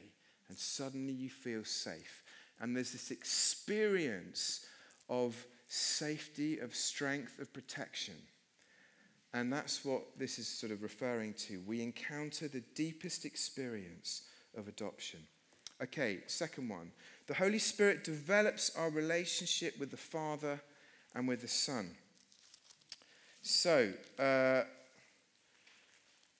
jump through 1 Corinthians and 2 Corinthians, and you will find Ephesians.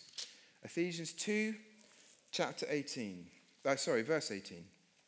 Ephesians 2:18, and it says this: For through him, both of us have access in one Spirit to the Father.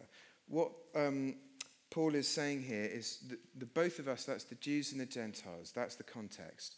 So if you go a bit further back in the passage, that's what he's talking about. He's speaking into the context of both Jews and Gentiles. And so he says, for through him, both of us, whether you're Jew or Gentile, we have access in one Spirit to the Father. So through the Holy Spirit, we get to develop our relationship with Father God. Very simple. I don't think I really need to say anything more about that. Let's flip back to Romans and Romans 8, a little bit further on, verse 26. Likewise, the Spirit helps us in our weakness, for we do not know how to pray as we ought, but that very Spirit intercedes with sighs too deep for words. And so this is the piece about prayer. And the Holy Spirit is very involved in developing our prayer life. Now, often people think of prayer as, this thing where we make requests of God. Now, you might not do it like this. You might be very free, and however you do it, but we make requests of God. That is a tiny fraction of what prayer is. Prayer is your connection with God. It's your relationship. It's how you communicate with God. It doesn't have to be done through words. So the Spirit talks about sighs there. You see that? But that very Spirit intercedes with sighs too deep for words. And it's the same for us. Sometimes I can just be in his presence and go, and that's prayer life.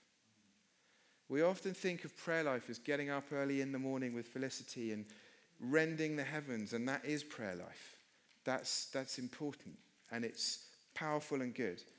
But actually, it's much bigger than that. It's the everyday building of our relationship with God, and it's the interactions we have with him. Whenever we talk to him, that is prayer. Whenever he talks to us, that is prayer. So I want to blow open the understanding of what prayer is, okay? And the Holy Spirit develops that relationship, and we see it there, Romans 8, verse 26. Okay, back to Ephesians 1. And verses 17 and 18. I pray that the God of our Lord Jesus Christ, the Father of glory, may give you a spirit of wisdom and revelation as you come to know him, so that with the eyes of your heart enlightened, you may know what is the hope to which he has called you, What are the riches of his glorious inheritance among the saints? And what is the immeasurable greatness of what? His power for us who believe, according to the working of his great power. Now, I know there's a wordy section of scripture there. But essentially, I'm taking us there because the Holy Spirit releases revelation and wisdom as we come to him. So as we come to the Father, the Holy Spirit releases wisdom to us and revelation. So there could be a situation in front of me and I don't know how to walk that path. And I can come to the Father and go, help. And sometimes I get nothing. And sometimes something is downloaded, either directly to me, or sometimes, like this morning, a friend might leave me a message on WhatsApp and it goes right in. You know, there's different ways it happens. But the Holy Spirit develops our ability to grow in wisdom, in our ability to get direct revelation from the Father about our lives, about maybe a situation of how do I parent my kids through this, or how do I reverse parent my 90-year-old father who's having a terrible experience right now, or whatever it might be. How do I interact with my manager at work or my colleague at work who I'm having an issue with? How do I resolve this relational issue? All those things. Revelation. The Holy Spirit brings it, and it's part of that developing of our relationship with God.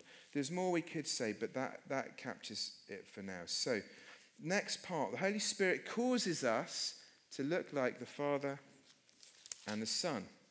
Okay, 2 Corinthians 3:18.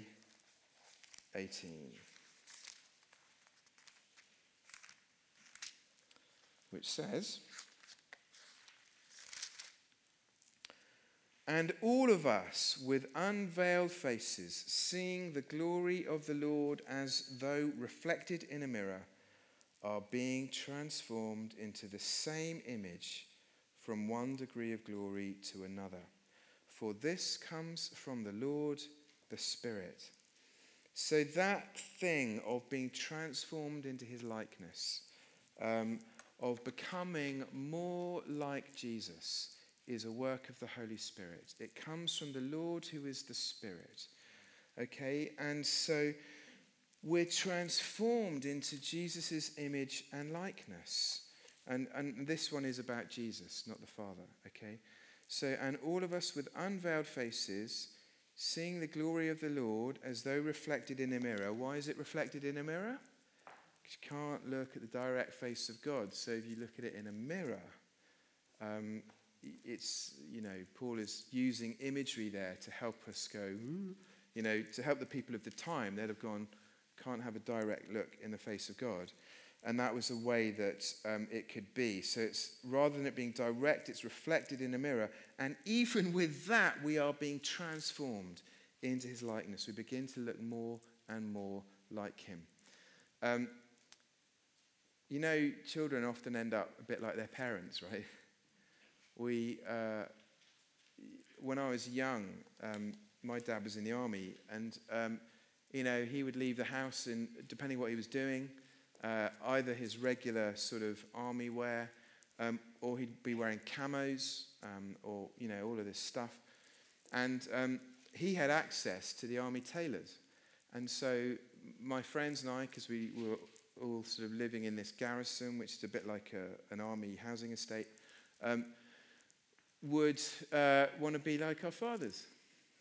So we were getting this, you know, professionally made army equipment, trousers, jackets, those flannel shirts, the badge that says what L, you know, all that stuff. And we'd walk around like this, come on. All our 6-year-old girlfriends swooning, probably laughing. And but, you know, there's that thing of children wanting to be in that innocent phase like their parents until they hit a certain phase where they might be a bit embarrassed about their parents. But there is that sense of we are made in the image of God, and all my children have traits of me. Some of them are good, and some of them are not. Okay? So, we, very similarly, we become like him, and the Holy Spirit is involved in that process. Okay, Galatians 5, 22 to 23. Obviously, this is the fruits of the Spirit. By contrast, the fruit of the Spirit is, and you know what they are, love, joy, peace, patience, kindness, generosity is the translation in the NRSV, faithfulness, gentleness, and self-control. Goodness is I think, probably a slightly more accurate word. It can be translated generosity, but most Bibles would probably put goodness there instead. But it doesn't really matter. They're both characteristics of God. So he is the essence, isn't he? He's the essence of these things. He's the essence of love, of joy, of peace and patience and all of that. And the Holy Spirit, very simply, grows these qualities in us as we encounter him. And I've put mediate there. That's meant to say meditate, obviously. And as we meditate on the Father, the Son, and the Holy Spirit. And, it's really important that we work on our character, isn't it? And if we don't make that a goal in our lives, we will not grow in the fruits of the Spirit. So we have to take time to reflect on where we need to grow, and we take it to the Holy Spirit. Help me, Lord. And this is what happens. When I asked the Lord to teach me what it meant to love people, I went through probably the most horrific couple of years. Because he went, are you serious? Do you want to know what it means to love people? Okay, I'll show you. How does the Lord show you how to love people? He gives you every single opportunity to be angry and offended and cross and react and go, that's not fair! And he says, feed my lambs. And he says, do you want to move from phileo to agape? And it's like, I don't think I do if it's like this. And everyone in those 2 years lets you down.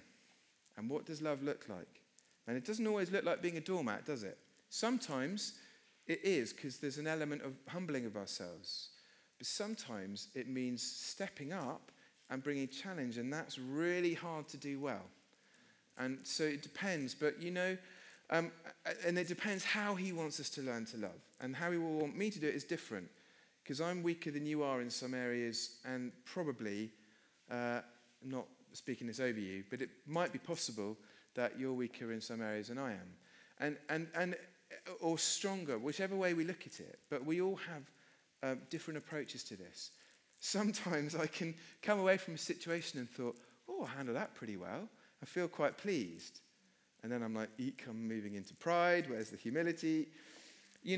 But we do need to recognize our strengths as well, and there's something very good about that. So growing in these things is hard and painful, and it involves pruning. And that's not always easy, but the Holy Spirit is very active in the process, because they are his attributes, and he's the one who grows them in us, and he's involved in that process. And that's part of all of us becoming more that we look more like the Father and the Son. Okay. The Holy Spirit fosters unity in God's family. Do you know, it's funny, there aren't many scriptures in the New Testament about this. But I'm just going to go for one. And Ephesians 4. When I was growing up as a teenager, for some reason, I latched onto this verse. The Lord just wanted me to understand unity, and I kept coming back to it. Ephesians 4, and the big part is in the NIV. It puts it slightly differently, and I think it starts the sentence in verse 3. At the NRSV, slightly different, but the bit that struck me was where it says, making every effort to maintain the unity of the Spirit in the bond of peace. And the unity of the Spirit is that peace where the Holy Spirit is the agent of unity. So when we are in a situation where there's a threat to our unity, we need to draw on the unifying power of the Holy Spirit. Now, what I would say about unity is this, that unity is not believing the same stuff. It's choosing to love one another through our differences. And so sometimes it might be that we feel we can't unify with somebody because their thing is so different to where we are. But in the people of God, we, he's not asking us to be uniform, identikit Christians that all look the same. We'd be robots and it would be useless and it would be a complete chaotic mess because we're one body with many members, with many different experiences and attributes, and all of those things in their best form are vitally important for the church and vitally important for the world. So unity is really important because inevitably in this room there are differences of opinion on every single seat.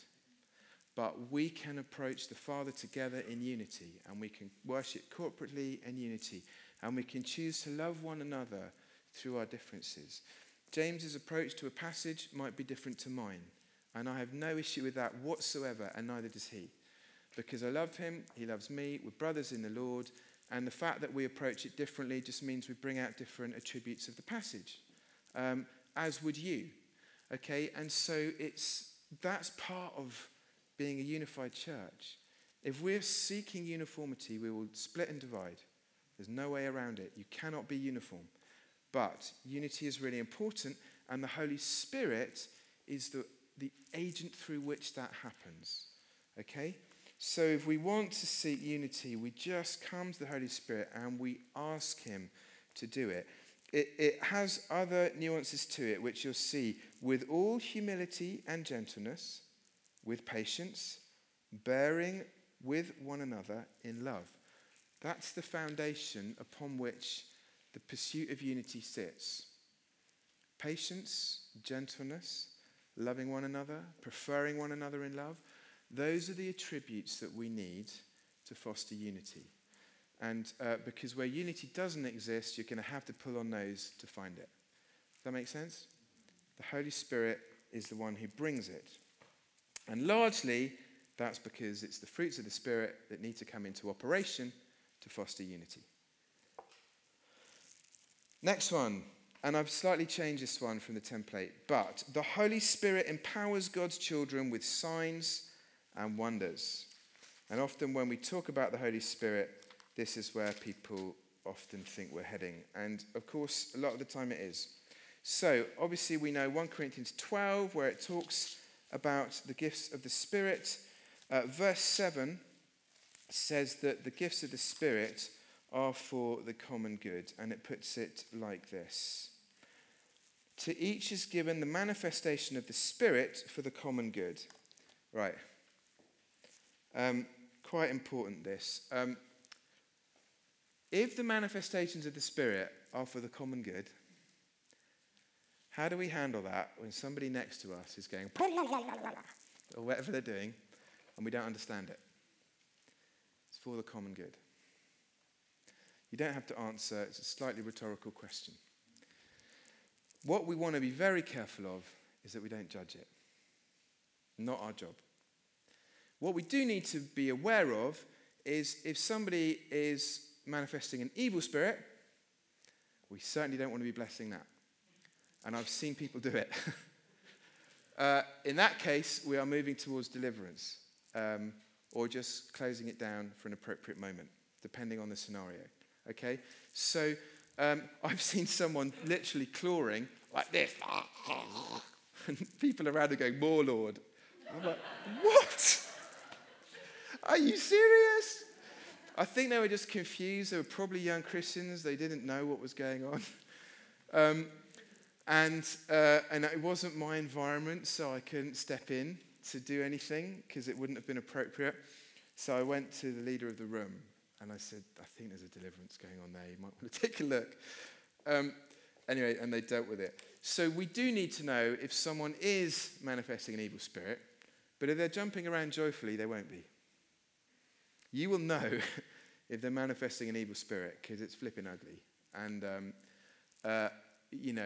clawing, hands go like this. That can happen under the influence of the Spirit occasionally, but it's very rare. But clawing, animalistic tendencies, faces, that's the sort of stuff that happens in deliverance. But sometimes people look like there's nothing going on. Deliverance happened at Washington a few months ago, literally as I was preaching. And, it was really so quick. And I didn't even make it happen. Just Jesus did it. And this person just, I don't want to say what happened, but it was just, this person expressed something very powerfully deep and guttural, and it left. And that's all I can say. And I knew that's a deliverance. I didn't make anything of it at the time. I just completely ignored it. But we didn't need to. It wasn't the case where it needed to be explained. But that deliverance happened, and really powerful. So sometimes it can just be like that. And then sometimes it's the other stuff. Slightly off topic, but it does bear things. So the Spirit is given for the common good for all of us. What are the gifts? We know what they are. This is from 1 Corinthians 12, obviously. Depending on your translation, it might say utterance or a word of wisdom. We've touched on that, but that's a wisdom given in a moment for probably a specific situation, rather than a growing wisdom. A growing wisdom will come for many people, but that's not what this is about. This is about moments where it's released. Words of knowledge, again, it's about moments where they're released. A word of knowledge is something you couldn't know about something or somebody else apart from direct revelation from the Father. Does that make sense? Bit clunky, perhaps? Something we couldn't...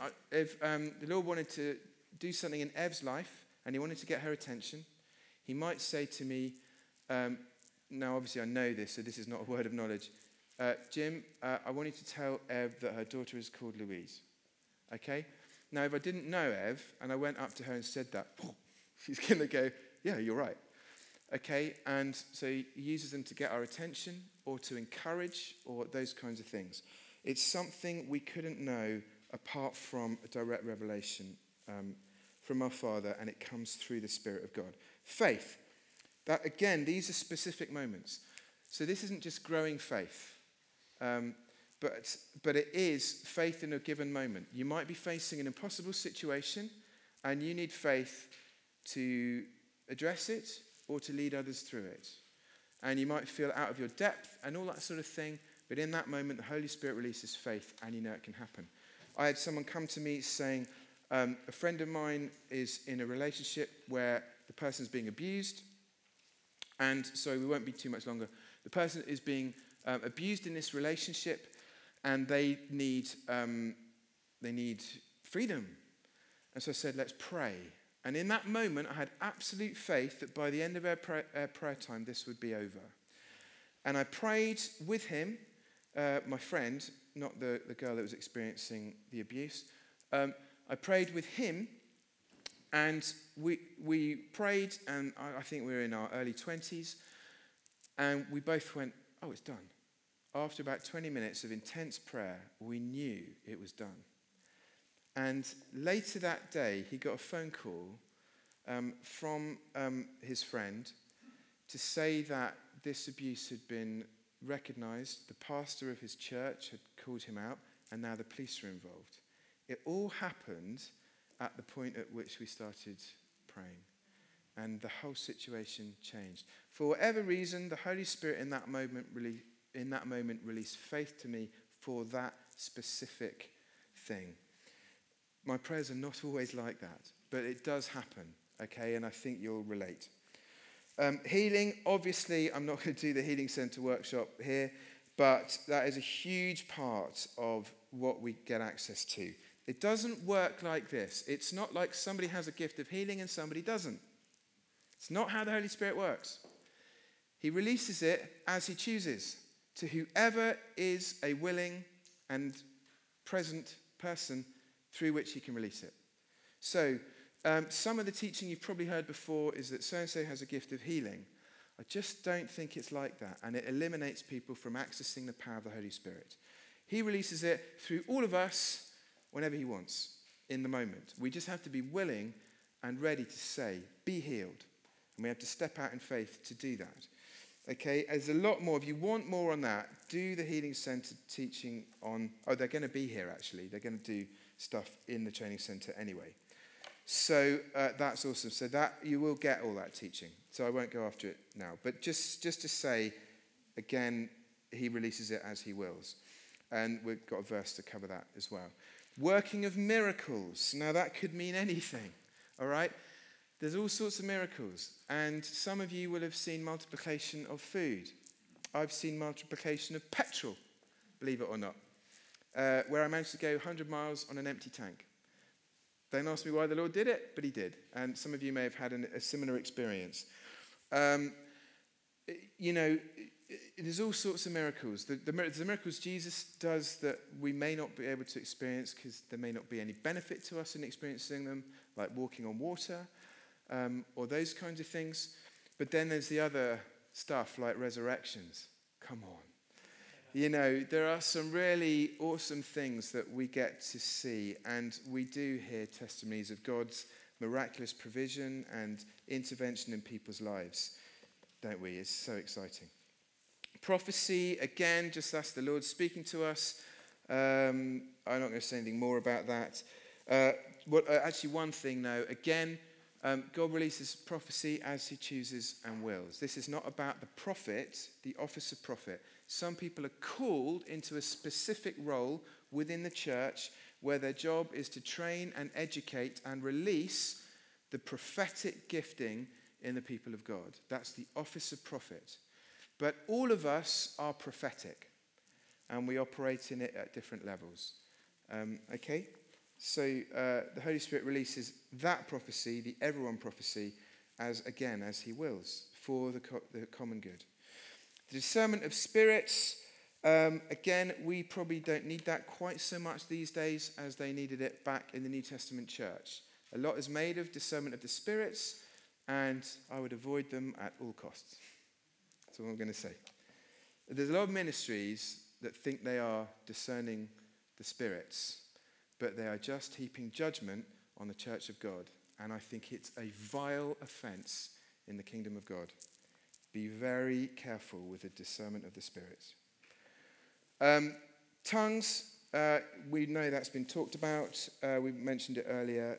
And the interpretation of tongues. While we're there, let's just answer the question that came up about interpretation. Does a tongue always need to be interpreted? No, it does not. Okay? It depends on the environment. When Paul, in 1 Corinthians 14, talks about orderly worship, or rites, should I say, about orderly worship, and he says, if anyone has a tongue, it needs to be interpreted. That's because it's public in the sphere of the people of God and probably those who don't know God. And so the tongue needs to be interpreted because it's in a public sphere, in a corporate worship environment. So that needs to be interpreted. If it's the people of God singing in tongues together, that does not need to be interpreted because there's no reason to interpret it. We are bringing glory to God through words we cannot even understand, and that's okay. Hopefully that answers the question. So public, single, spoken tongue needs to be interpreted. And don't let that, so in your KFCs, make sure someone gets the interpretation. Someone will have it, because if God releases the tongue, God will release the interpretation. And sometimes we have it in a public setting, and I go, has anyone got the interpretation? And it's just deathly silence. And I'm like, okay, it's on me. But I will always go for the interpretation. We need to interpret it in that environment. Okay, Romans 12:6-8 lists other gifts, which include serving, teaching, exhorting, encouraging, giving, generosity, leading, and cheerful compassion. There's also gifts of administration, which I think the word serving captures administration. Okay, so there are other gifts outside of the Corinthians list there. There are also the offices, so you've got apostolic, prophetic, teaching, evangelistic, and pastoring. Those are the offices, and they all capture gifts. So there are things slightly beyond these lists.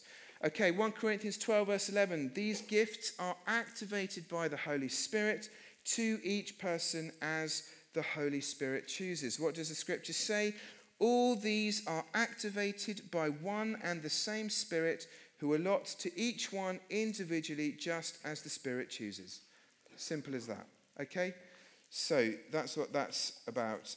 And then lastly on this, the Gospels and Acts. Throughout the Gospel accounts, wherever Jesus speaks about the kingdom, he demonstrates the kingdom through signs and wonders. Throughout the book of Acts, the apostles demonstrate their proclamation with signs and wonders.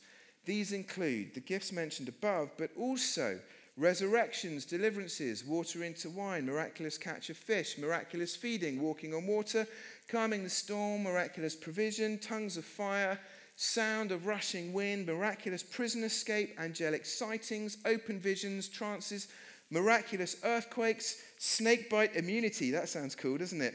Translation is I'm here and suddenly I'm in Brazil and there was no aeroplane involved, right? That's translation. People, believe it or not, in this day and age have had that experience. Utterly extraordinary. It still happens. Shipwreck protection and more. Okay, there's so many different things we could put in that list, but I've just sort of pulled out some there. Okay, this is really cool stuff. It's so exciting, and it's the real kingdom of God at work among us. Beautiful. Okay, the Holy Spirit is committed to the growth of God's family, and we're coming into land with this. Acts 1:8. The Holy Spirit empowers us to witness through what we do and what we say. Very simply, witnessing, we may not all be called to be evangelists, but we are all called to witness to Jesus, and the Holy Spirit empowers it. Okay? If that's something you want to grow in, Nick Taylor is developing some tools to help us, and there will be opportunities to explore that in the coming months. In conclusion, let's finish at the end of the Bible, pretty much anyway. Revelation 22, verse 17. I've actually written it there, but I like turning to my Bible. So, the Spirit and the bride. The Spirit, that's the Holy Spirit. The bride, that's us, the church. The Spirit and the bride say, "Come." And let everyone who hears say, "Come." And let everyone who is thirsty come. Let anyone who wishes take the water of life as a gift. And really it's a simple encouragement to say that the Holy Spirit is the water of life. And we just need to say yes. Come, Holy Spirit. It's as simple as that. It's about being hungry for him and just saying yes.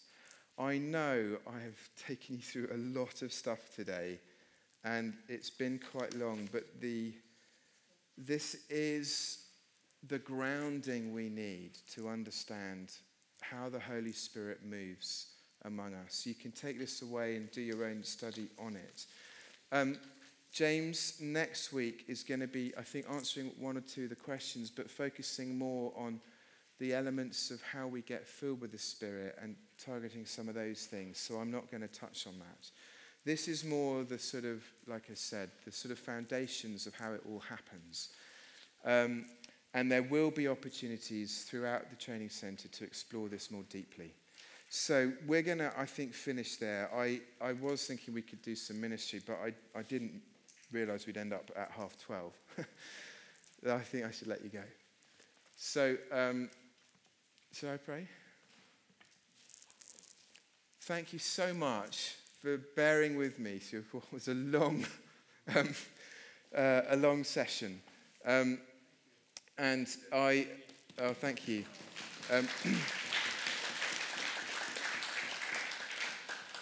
Yeah, I mean, ultimately, love the Holy Spirit. Hopefully we all do.